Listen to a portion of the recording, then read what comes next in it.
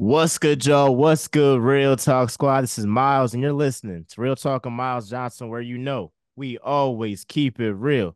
Let's get straight into it. We have another special guest. What do I always say? We always bring heavy hitters.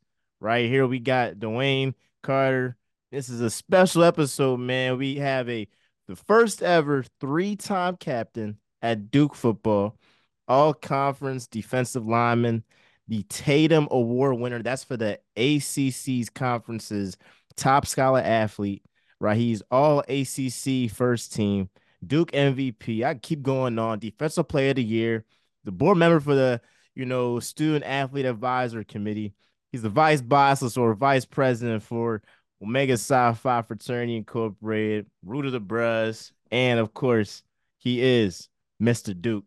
DeWayne, welcome to Real Talk with MJ. We appreciate you for hopping on. Man, hey, I don't know if I was deserving of all that, man. That's dope, man. I appreciate you having me on. Yeah, man. And I've been seeing, your work from, afar, and I really appreciate and just seeing from a distance your grind, like your hustle, and you don't have to be like in the building or be in the stands to like see like great work ethic. So it's definitely a pleasure to have you on.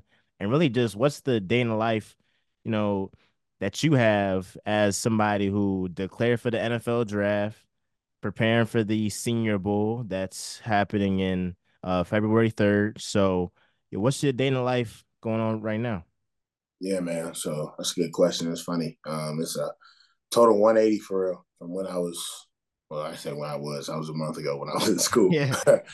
doing all that. But really, so for me, honestly, like this whole quote unquote pro lifestyle switch for me has been crazy, man. So I really get in the building about 8 a.m. I'm out here in LA working out at Proactive Sports. So shout out to the gang. Really great people. Shout out also to Athletes First. I got on some of it. Those are my guys, man. So that's my representation as well.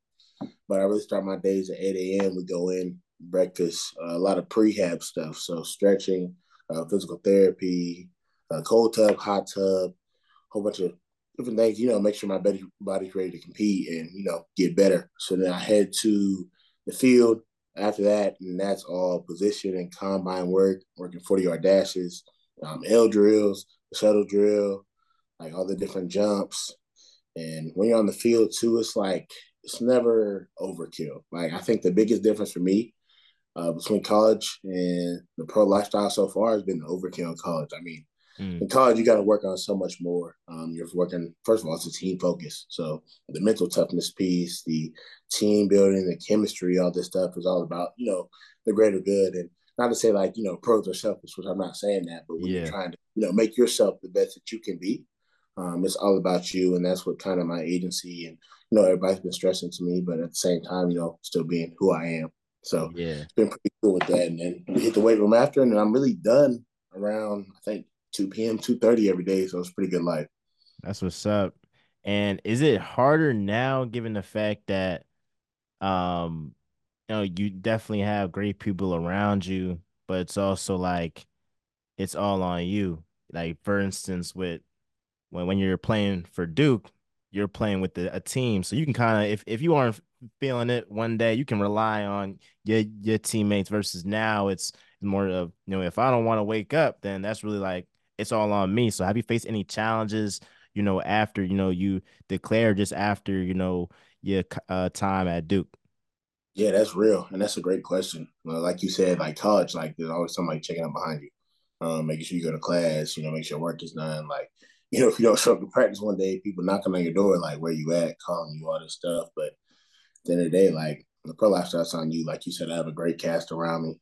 Obviously, I have all the resources necessary, all the support necessary. But at the end of the day, if I don't handle business, that's on me.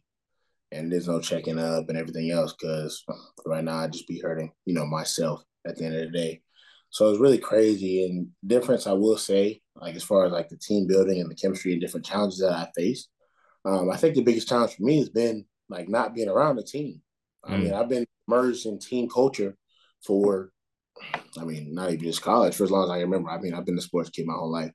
So, yeah, I've been submerged in team culture. So now, I'm moving across the country because I'm originally from Ohio and then going to hmm. school in North Carolina. And now I'm literally at the edge of the other side of the United States. Yeah. crazy being away, being 3 hours behind everybody else, still trying to keep tabs on everybody, keep up, checking on all my people, make sure everybody's good. I think honestly that's been my biggest challenge, and filling space in those hours where they're all sleeping, everybody's awake over here. Hmm. And back to your time at Duke, or really like before that, when you got the call that Duke wanted you, and you decided to accept that. What went behind that decision to commit to Duke? You were a three-star recruit out of Pickerington in Ohio. So, yeah, what was behind that decision to commit to Duke? Yeah, so that's a great question. I've been getting that question a lot. Yeah. So I think I have a pretty decent answer by now, and it's really so Duke was one of my first visits. I think it was my first travel visit outside of Ohio, of course. So when I got on the campus, I immediately fell in love from the people to the academics, of course. But that's kind of that just goes unsaid because it's Duke, and that's what it's really known for. But you talk about a great group around me is that's something I always say. I believe you can never do anything alone. It always Hmm. takes you need people to rely on and to help you advance in life. And I just immediately felt that when I was down there. They introduced me to everything outside of football as well as football, of course. But it was the academic staff, your counselors, your deans, different mental health resources, doctors we had on campus. Like, I was just exposed to everything Duke, and I just remember like leaving campus. I was like, this is where I'm supposed to be, but I try to ignore it for as long as I can, and enjoy Yeah, that process that I had dreamed of for so long. But I remember just going on other visits. I'm like, yeah, this is cool. Like I get on a little high on it for a second, and then a couple days later, I'm like, man, that's not where I'm supposed to be at. And I always knew like Duke was home after I left.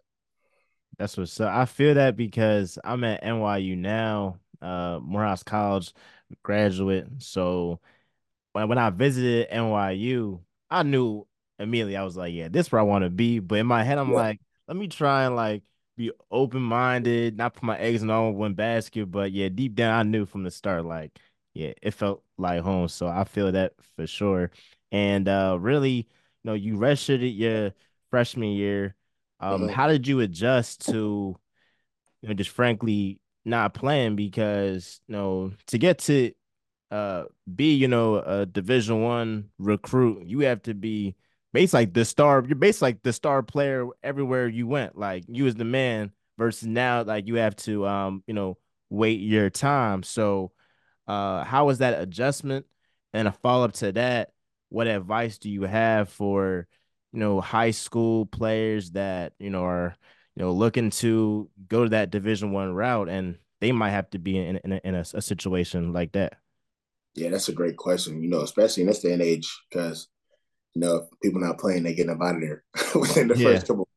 yeah, So obviously, it was a little bit different way back in 2019, which seems like forever now. But for me, I just remember getting there and I had that mindset. I was like, you know what, I'm gonna come in, I'm gonna play right away. Like, and if I don't play, like I'm a failure. Like that's literally was my mindset going in, like, because I felt like, I was good enough. Like I'm a young kid, I didn't know any better. I really didn't understand the game of football as a whole, like I should have, to be able to play at that level, right? And I started off the year. I remember our first game was actually against Alabama in the Atlanta Superdome. So it was like my first college game ever. So I had that circled for since I committed, and I was like, bro, yeah, I'm playing that game. Like, I'm not gonna play the game. We getting to win the camp. I got a pretty decent camp for a freshman. And I'll never forget this. My coach kind of threw me in there, like in the third quarter. I played, I think, maybe like 8 snaps. Like it wasn't anything significant, but I played 8 snaps, and they might have won that year. I don't know, but they had a solid teams when they had like Jerry Judy, Jalen Water, like all the receivers, like their squad was oh not yeah, theirs. Like they had a squad, so like as a young kid, you're like those are guys you looked up to before you got to this level, and now I was out there. I'm like, oh, I'm playing, like I'm gonna do this, like whatever. Went on, played the first game, couple snaps. I was like, all right, a little bit of momentum into week two. Threw me out there again. I'm like, oh shoot, I really got a shot at this. Like, all right, so we're on a little bit. And that was when the redshirt rule has first been enacted, where you play 4 games and keep your red shirt. Which ah, at first I was like, man, red shirt, whatever. Like, it's just stupid. But now I'm forever grateful for it at the end of the day.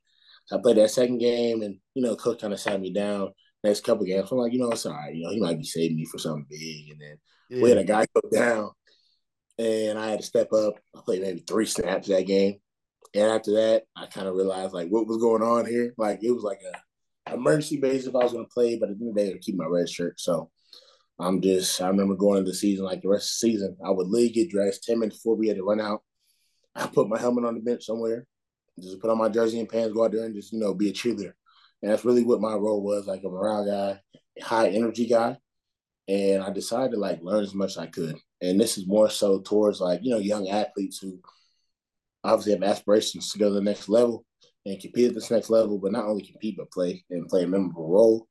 And for me, it was just learn as much you can. So I found like the leaders on the team, the guys who work the hardest, guys who are smartest. And that's not necessarily like the big flashy guys who, had the most sacks, most tackles, whatever it may be.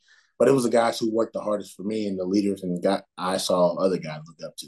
Mm-hmm. And for me, I was like, I called it like just being a sponge. Like, I soaked up whatever I could, information wise, knowledge wise, and just went on about it, try to add it and implement to my game and learn how to lead by example. Yeah. And you referenced this in the beginning in terms of we're in a day and age now in college football where if a certain player isn't playing, he's up out of there. And so with you at Duke, you stayed all the whole time you were there. Yeah. So what made you stay there? Was there any doubt at some point, like, oh, I might look at this direction, or just what made you stay there through the thick and thin? Yeah. So for me, a big thing for me, I committed to Duke. I committed to Duke. Obviously, I committed to coaching staff as well. But at the end of the day, I knew Duke was a place for me. That's where I was going to be able to grow the best. And, I view us as all like seeds at the end of the day. And if you're placed under a tree, you're not going to grow. But if you're out there in the sunlight and everything else, getting the water you need to grow, then you'll grow. And that was my garden was Duke, and I knew that. So for me, that was essential for me to go there and, get my degree. First off, I was going to get my degree because I will say, rough patch. We went, I think, 5-7 my first year. I think we won like a total of 5 games the next 2 years. So it was a real rough patch, and then went through a coaching change my junior season, and that's when it was like, people started texting you, calling you, like, "Hey, you think about leaving?" Everybody hitting you up because I ended up having a pretty decent year. And, I had opportunities to go other places. So I could opt in the portal. But like I said, Duke was placing me out low to Duke. And I also had to get my degree. I came 3 years, did all my work, everything else. I was going to get my degree before I made any decisions. And that would have been like maybe I would have grad transferred. You never know. I'm not going to say I wasn't ever going to transfer, but at the end of the day, that's where I belong. And Coach Elko and his staff came in and we flipped the ship around and ended up having 2 good years in a row. And how do you feel about like this new shift and I'm happy about it. Where players, are really getting, being able to treat themselves as like a brand even early on before the pros with NIL. How do you feel about like the emergence of NIL, how it's really um taking, athletes representation and their overall brand to another level? Um and also, do you feel like there's certain instances where it might be overboard? But how do you feel about NIL and just that whole space? Yeah. So first, I remember NIL came out. I think it was 2021, July 2021. And me, I was a benefactor of NIL, obviously being a Division One student athlete, but I took advantage of things I could, as far as TikTok stuff, social media revenue posts, different things like that. I didn't really go like all into it. And then, as time got on, these collectives come about, and that's where like the bargaining chip begins.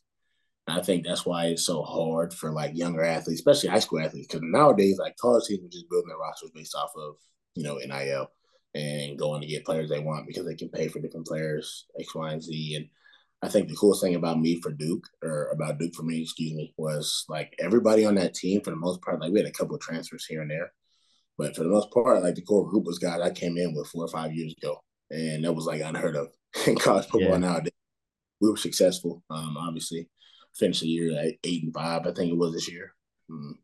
Injury bug got us. No excuses, of course, no excuses. But I think we could have shot a little bit higher if it weren't for some injuries. But I think it just goes to show like when the team is like that old and hung around together for that long, what you can do. And I think that Michigan team is a prime example of that this year too, as well, because a lot of those guys were fourth, fifth, and sixth year seniors that Yeah. hung around, built something together.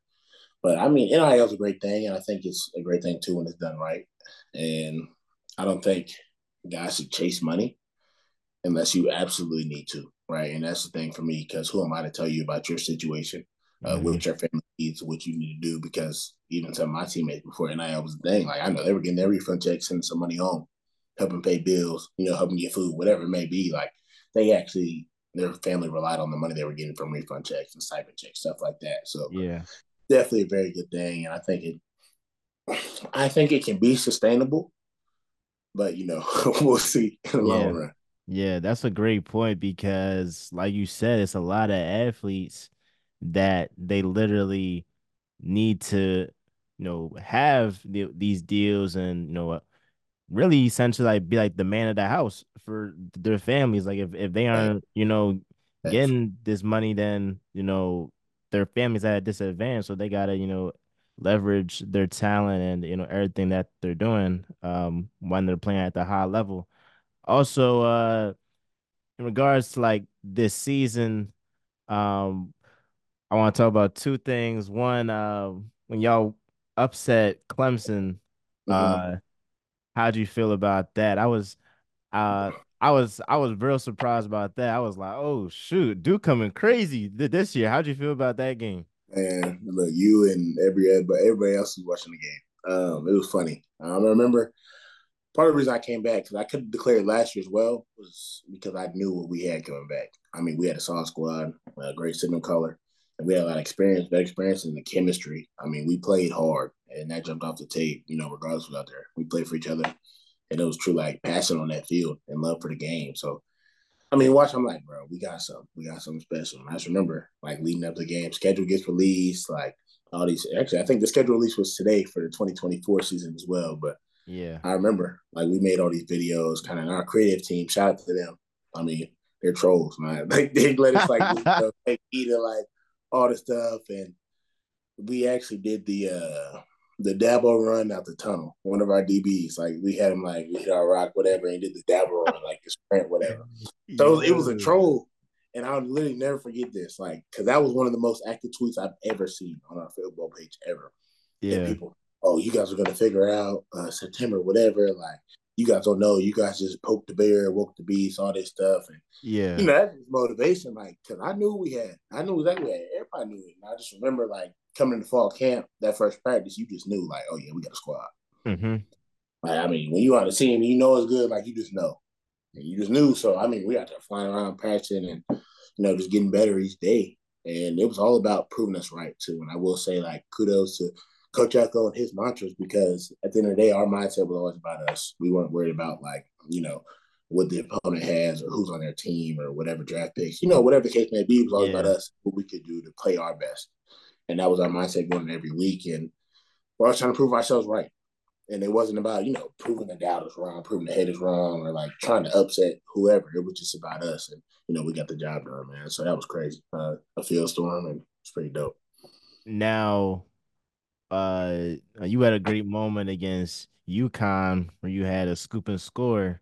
So, obviously, like we have, in football, it's common for the running backs, the wide receivers, but I always love when the defense gets their moment because they be the ones really, in the trenches getting stuff done, but you don't necessarily see them get they shine. So when you got that scoop store touchdown, how'd you feel? I know you was going crazy.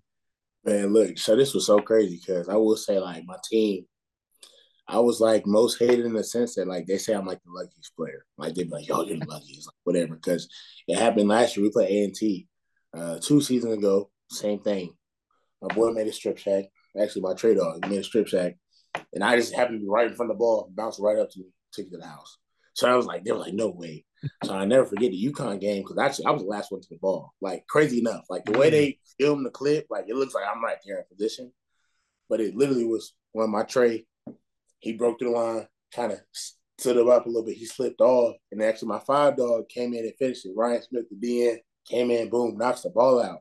And I'll never forget this. Like this never happens. The ball fell just like this and stuck like in the ground. Uh-huh. So of course, like me, I'm coming to, finish the play a little bit. And I'm running around the corner, ball sticks. I'm like, free run to the end zone. I said, but no way. So it's funny, like in the film clip I got, they send us our clips after every year. You can hear like the guys on the side like, bro, no way. This is crazy. I can't believe him. Of course, like it was so funny. But like, it was a little bit of hate, but it was all love. And Yeah, it was that's really cool. funny. That's funny. What's it called? No, that's definitely great for the defense to get they shine. And man, they call you Mr. Duke because you be doing everything, whether it's on the field, off the field, like you're the man. And I asked Monet Davis this question actually when I interviewed her, when it's like when you're getting a lot of love, everybody's telling you how awesome you are. Like how do you keep yourself level headed and still hungry for more? Because this isn't all that you want to do, or you still have other goals, aside. So how do you uh in the midst of, all the love, everybody congratulating you, being like, oh, I'm just getting started. Like, I still have way more else to give. Yeah, I think the coolest thing about this is one of our coaches, Coach True. He's my coach. Yeah, my whole career, one of them. He's a running backs coach, and he always says like, never let your circumstances take your standard. Let your standard take your standard change your circumstance. Excuse me. And it's kind of funny, like you think about it, we always make fun of him for like we call him his truisms. He has a whole bunch, but like that one specifically, like it's a standard. And for me, coming to school, I literally had this as a goal as an 18-year-old was to leave a legacy. And it wasn't a legacy in like a selfish way. I'm gonna have like the most sacks, I'm gonna be the best player ever. Like, of course, like that was my goal. But like my goal was leave Lacey and impact the campus in a positive way, right? And leave a place better than I found it, which was, another motto of our program that Coach Cut had. And, I still live by it to this day. And so when it's just your standard to do right, then, do something for the right reason. I don't think it's ever for any praise or, the claps or maybe the accolades that you get or whatever else comes with it. For me, it's just I think just being a good person, doing the right thing is what will continue to drive that. Especially in this day and age when being a good person is almost a lost art. It's a lot of Yeah. bad and mean people in this world, who don't really care about others and how to disregard, whether social status, race, ethnicity, social class, like whatever it may be. Like it's just not enough good in the world, and that's kind of where my mindset comes from and what my frame is. So saying like be where your feet are, like wherever my feet are, I try to impact people the most positive way I can. And, we're all friends. And mom always told me, respect everybody Mm. and to us treat everybody the way you want to be treated. So that's like, two morals. And that's kind of how I shape myself today. And I think that's really where all that stemmed from. Yeah. And I would definitely say, it shows the way you carry yourself, the impact that your parents had on you, their values, something that you said your dad, um, tells you frequently is attitude and effort and Yep. control what you can control. So when those two words, attitude and effort, and how do you apply those not only on the field, but as well as off the field too? Yeah, so that's real. I think sports are really a microcosm of life. Like, everybody turns them on, watch people run around, just hit people. Watch people dribble a ball, watch people shoot a ball on a goal, like whatever it is, like it's just simple. But when you're actually involved on a team and like you're in a team, like you learn so many skills. And it's just a lot of times unintentional, like teamwork, togetherness, unselfishness, excuse me, being selfless, like all these different tools and everything else. So the end of the day, if you go through life with a positive attitude, that's all you can control. Like obviously you're gonna have bad days here and there and bad stuff's gonna happen, but you can't, control the bad things that happen to you for the most part. Like obviously you make some bad decisions. But at the end of the day, if you focus on what's in front of you and you wake up saying, like, today I'm gonna have a good day. Today I'm gonna walk out, I'm gonna impact somebody today. Today I'm gonna make somebody smile. Today I'm gonna smile at somebody today. Like, small little goals. All that stuff adds up. So I've taken that literally my whole life since whenever he started shooting, man, forever ago. It's just that motto is applied obviously on the field in a different way, but off the Yeah. field, it's just that's the thing for me. Little by little, you don't have to do anything, crazy, but you never know what you could do end up changing somebody's life.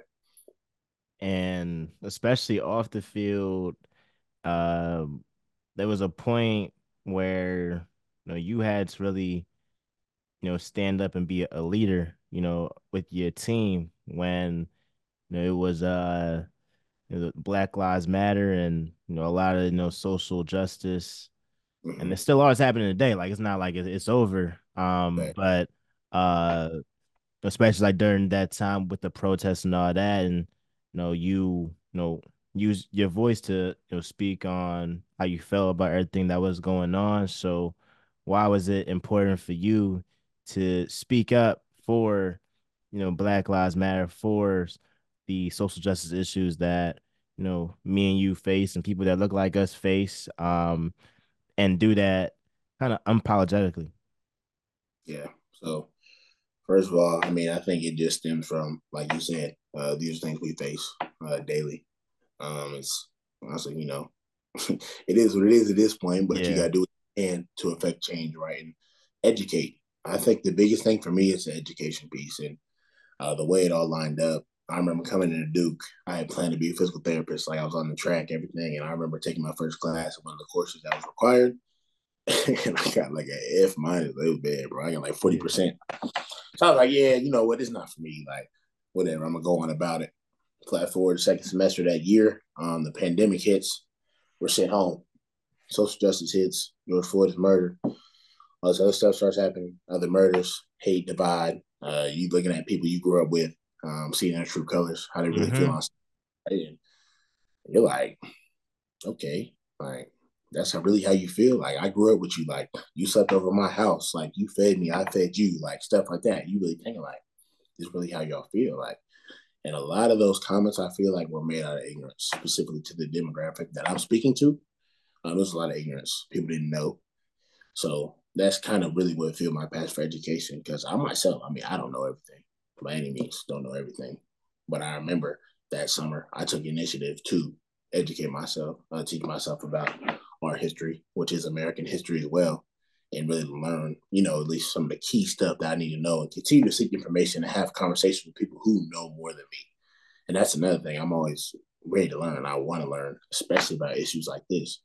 So going to that, I remember bringing it back to school. I was a sophomore, so I was still a young guy, like fresh off of that season. And guys were like, listen, like we're gonna boycott practice because we feel like the coaching staff is kind of just breathing through these issues, like it was something like that. So they organized a boycott. I remember getting added to this FaceTime call. So I was like, hey, like, what do you think about this? I was like, all right, like, kind of respect. Like, they kind of view me as a leader, I guess. So, I gave my little 2 cents, bam.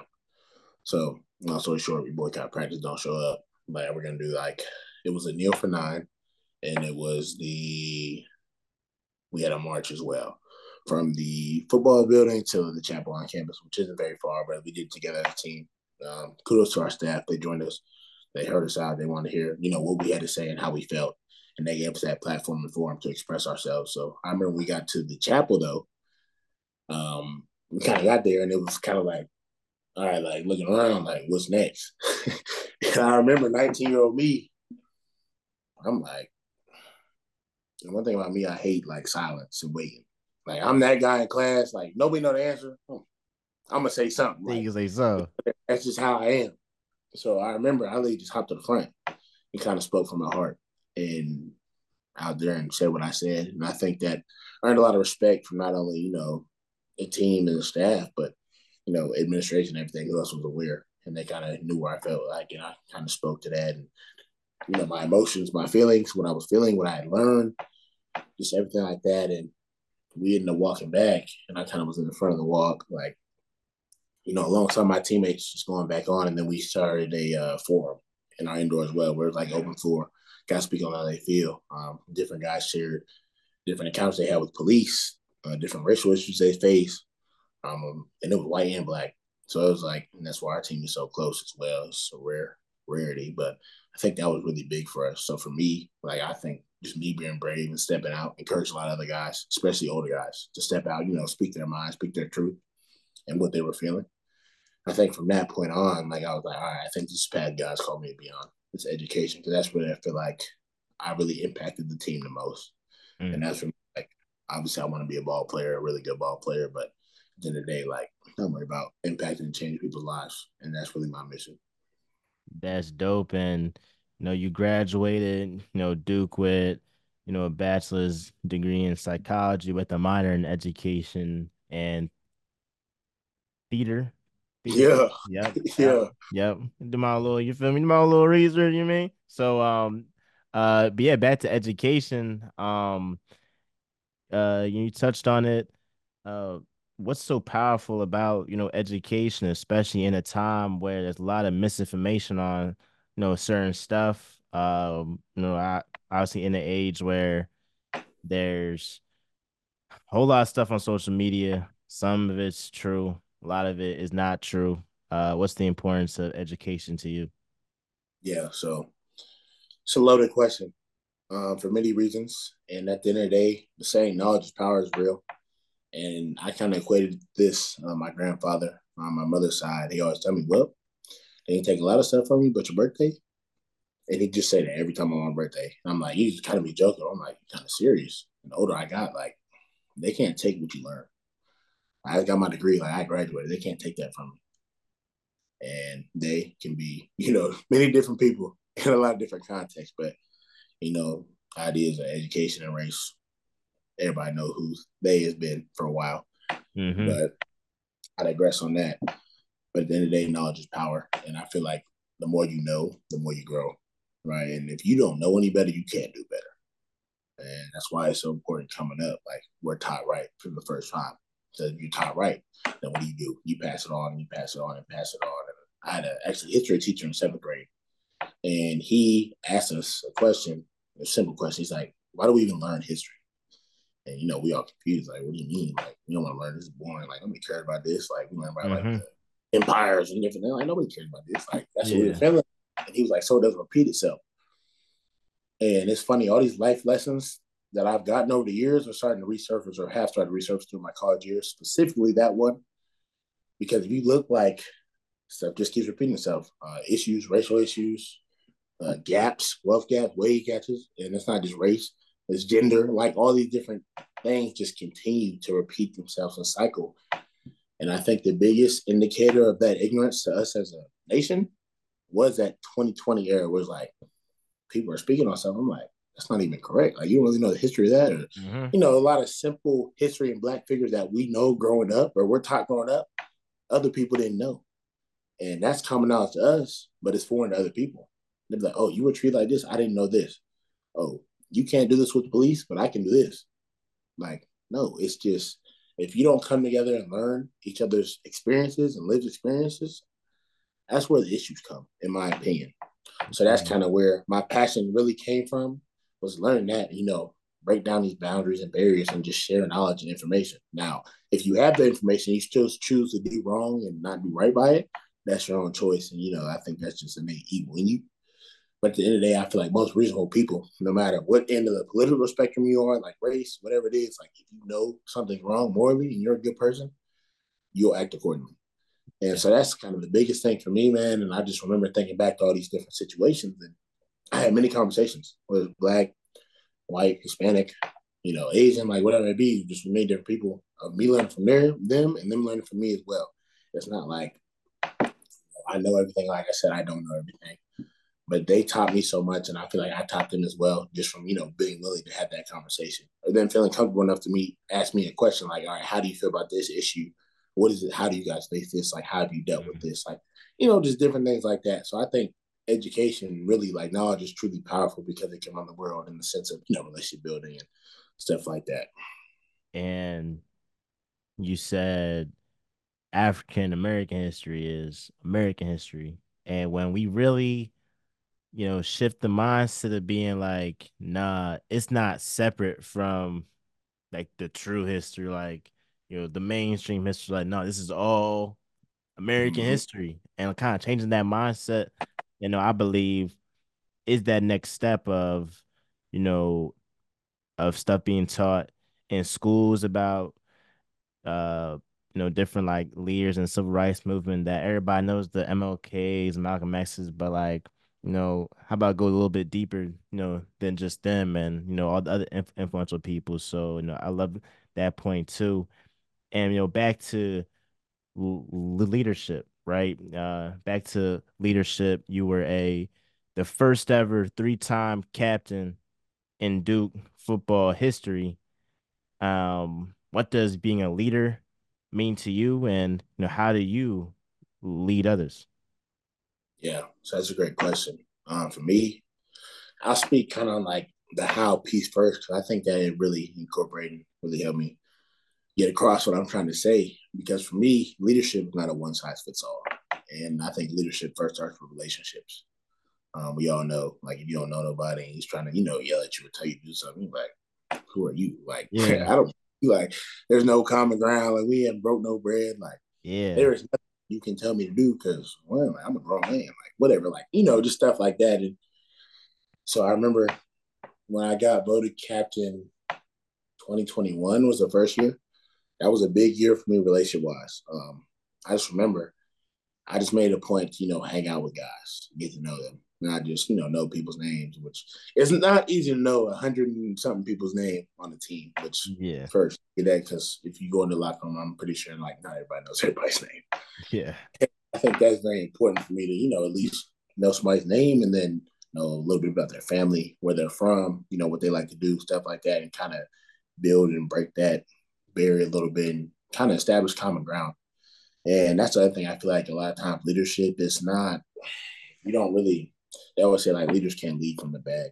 You always got to lead in front, like all that stuff. And although I agree with that, but a lot of times, like you're linked up arm in arm, let's coincide and we're going out to battle together. At the end mm, of the day, we have the same training, we'll face the same things. Now, I will say like leadership, obviously, in front is definitely necessary. At the end of the day, you're battling alongside one another. It shouldn't feel like, all right, I'm up here, you guys are down here, so I'm the boss. Like I've never viewed leadership like that, and I think leaders should do are bad leaders. I mean, at the end of the day, there's a hierarchy just based off of titles, stuff like that. But that's for me, like it's not just a one size fits all.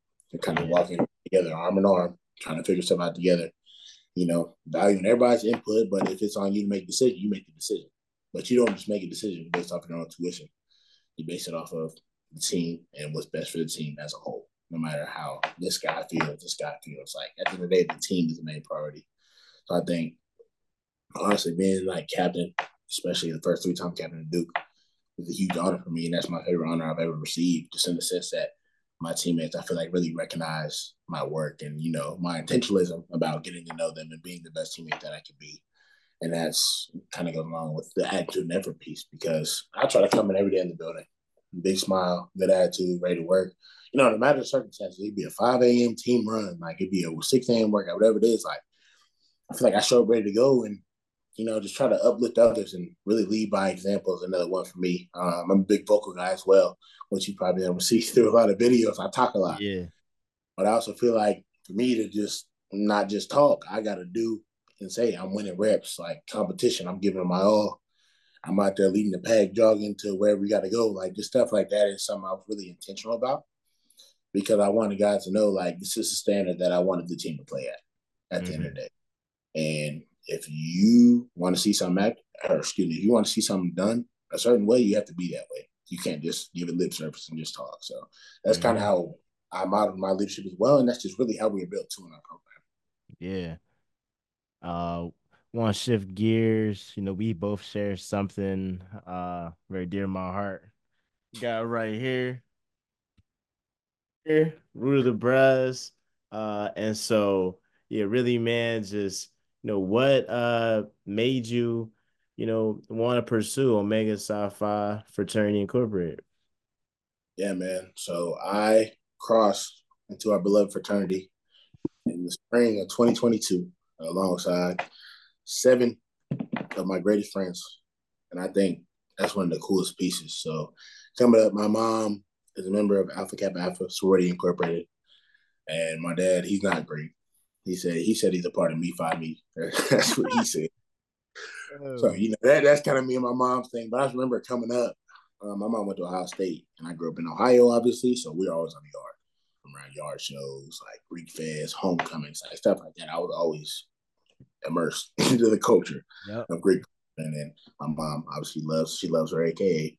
So I've always been around. Now, when I got to school, it was my freshman year and then COVID pandemic, and I just remember we started talking about it because 4 guys on my line are legacies.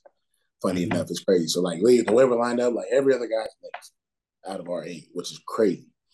So just being around them, their people, their fathers, seeing how they act, how they work, the service, and really the friendship that really was there, kind of drew me to it. And then I started talking to my guys. These were my guys before the frat, but whole different type of friendship now. Yeah. But we had these conversations like, well, y'all been thinking about joining the Greek fraternity, like being D9, like what would y'all be like? Conversations grow, Mm-hmm. and attend that first meeting. I think the rest is history, man. And it was, I'm forever grateful. I think the principles of a fraternity are like kind of how I like to live my day every single day, and I think that's the coolest thing for me too, because it just matched up so well, and I feel like that was one for me. And I'm fortunate enough to have great brothers who led me in the fraternity as well. Yep. And look, it's 2024 now. It's crazy. Like now I'm getting kind of old. You crossed was it 22 Yeah. Yep. in the spring? Yep. That's a bet. We Sands. That's Roots of what's my up. city. Root of the bros, man. But I like was hearing stories about, bros that, their dad wasn't, the bros. Because I feel like my dad was the bros, my uncle, my grandpa. So it was always in me. I was like, if I was to ever do it, it wasn't even no question. It wasn't Yeah. even no question. But I think it's definitely special. And it's definitely special to to do it when you don't even have like a legacy because it's like, well, I don't even have anybody that well, I wouldn't say anybody, but a direct person like in my family that I'm like, oh, you know, that's what I want to model myself after. I always thought myself like, oh yeah, I'm gonna do what my dad did, and then Yeah. but I did have to get to a point to where it was like I gotta live for myself. You I got to gotta live make for that. myself. I gotta live for myself. Like you can only see it through it if you love it for yourself, for real. So that's what's up, man. And going back to the draft and and all that, what are you looking most forward to um, when it comes to, draft day and God willing, get that call and all that. What you looking most forward to when you make that jump to the league? Yeah. So it's funny because like I keep saying like, I'm gonna take it day by day. Like I'm not trying to skip these steps. Always put my best foot forward. But that question and that thought is always been back in my head because I worked very hard for this. It's been a lot of years, and to really have a chance to realize this dream here in less than, well, really 2 months, I think it is now. But it's just crazy and crazy time for me. I think the coolest thing for me though, because I was talking about a village, and I've been talking about my village and everybody who really, walks alongside me and helps push me to get me to whatever that next level may be. I'll finally be able to realize that dream for them. And you talk about like, what's your why? And my why always stems from that. Like the amount of people who bought into me and contributed to my success and helped me grow as not only an athlete but a person as well is a number I couldn't even really count in my head. And I just want to continue to excel and push myself to the limits and make it to the highest I can go. But that's now technically the highest level is the NFL, and then Mm-hmm. you get everybody's saying you want to become a Hall of Famer as well. But I'm just worried about getting the league before I get Yeah, there. But yeah, at the end of the day, man, that's what it's about for me. Is finally realizing that dream for them and continue to put my best foot forward because that's they always say the work begins once you're in. So that's yeah. when That's dope. That's dope. And uh, in relation to regarding your game, as a D tackle, like you said something that really stuck with me. In an interview you had, you said it might not be the first move I put on somebody, but that second move is gonna work because I want it more. I feel like that, really, is a testament to your work ethic and your drive to succeed. So yeah, when you hear that, uh, and when you said that, actually, apologies, what does that mean? man. So we talk about it's kind of a philosophy actually. So shout out my position coach, Coach Jess Simpson, last year. We're getting ready for a game, And I kind of stole it from him. He talked about because he used to coach in the NFL, he coached the Falcons, coach beeline the Falcons, and he always talk about I think he called 6 second rushes. And it's always like, you the best of the best. You're not just gonna dupe somebody in the first move every time. Like it's gonna be Yeah. rare. You're gonna the first move. And it's all about that second move and keep rushing and countering to, eventually get home on the quarterback.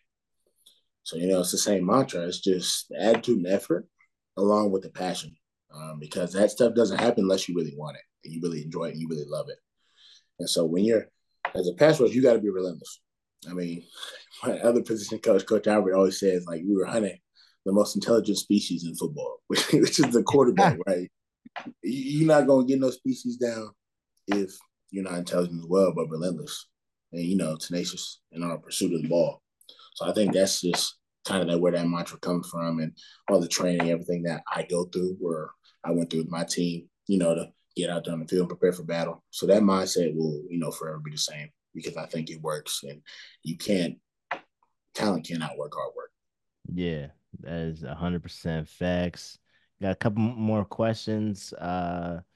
This season or last season rather, y'all were in a shootout against North Carolina, and Drake May, who is gonna be slated to be a top 10 pick, really probably like top 5 pick in the draft. What was it like playing against him and in that overall game? I mean, you talk about was it overtime like 40, 47, 45? Like walk me through that. Man, thinking back, first of all, that one still hurts. That one still Yeah. hurts. But I just remember going that week, everybody counted us out. We're on our third string quarterback, 18-year-old true freshman, Grayson Loftus. Kid's a stud, by the way. And I think he showed everybody that because, in my opinion, he went blow for blow with Drake May, who's, like you said, top five, probably top three Hmm. pick in the draft. So he went blow for blow with him. But it's just a whole different game plan. I mean, he's talented. He can sling it, of course. His deep ball is always on point. Like, he didn't really miss any deep balls in the game. And a lot of people don't give him, I feel like, enough credit for his athleticism. He can run. He's fast. He's elusive. He's hard to bring down if you don't really square him up. And he made a lot of plays. When the game was on the line, he made plays. I mean, we're pressuring him, beating no line up front. He's outside making throws. He's getting tackled, spun around, keeps eyes on the field, leading receivers, making plays. I'm like, all right, like this kid's legit. Like he can really play ball.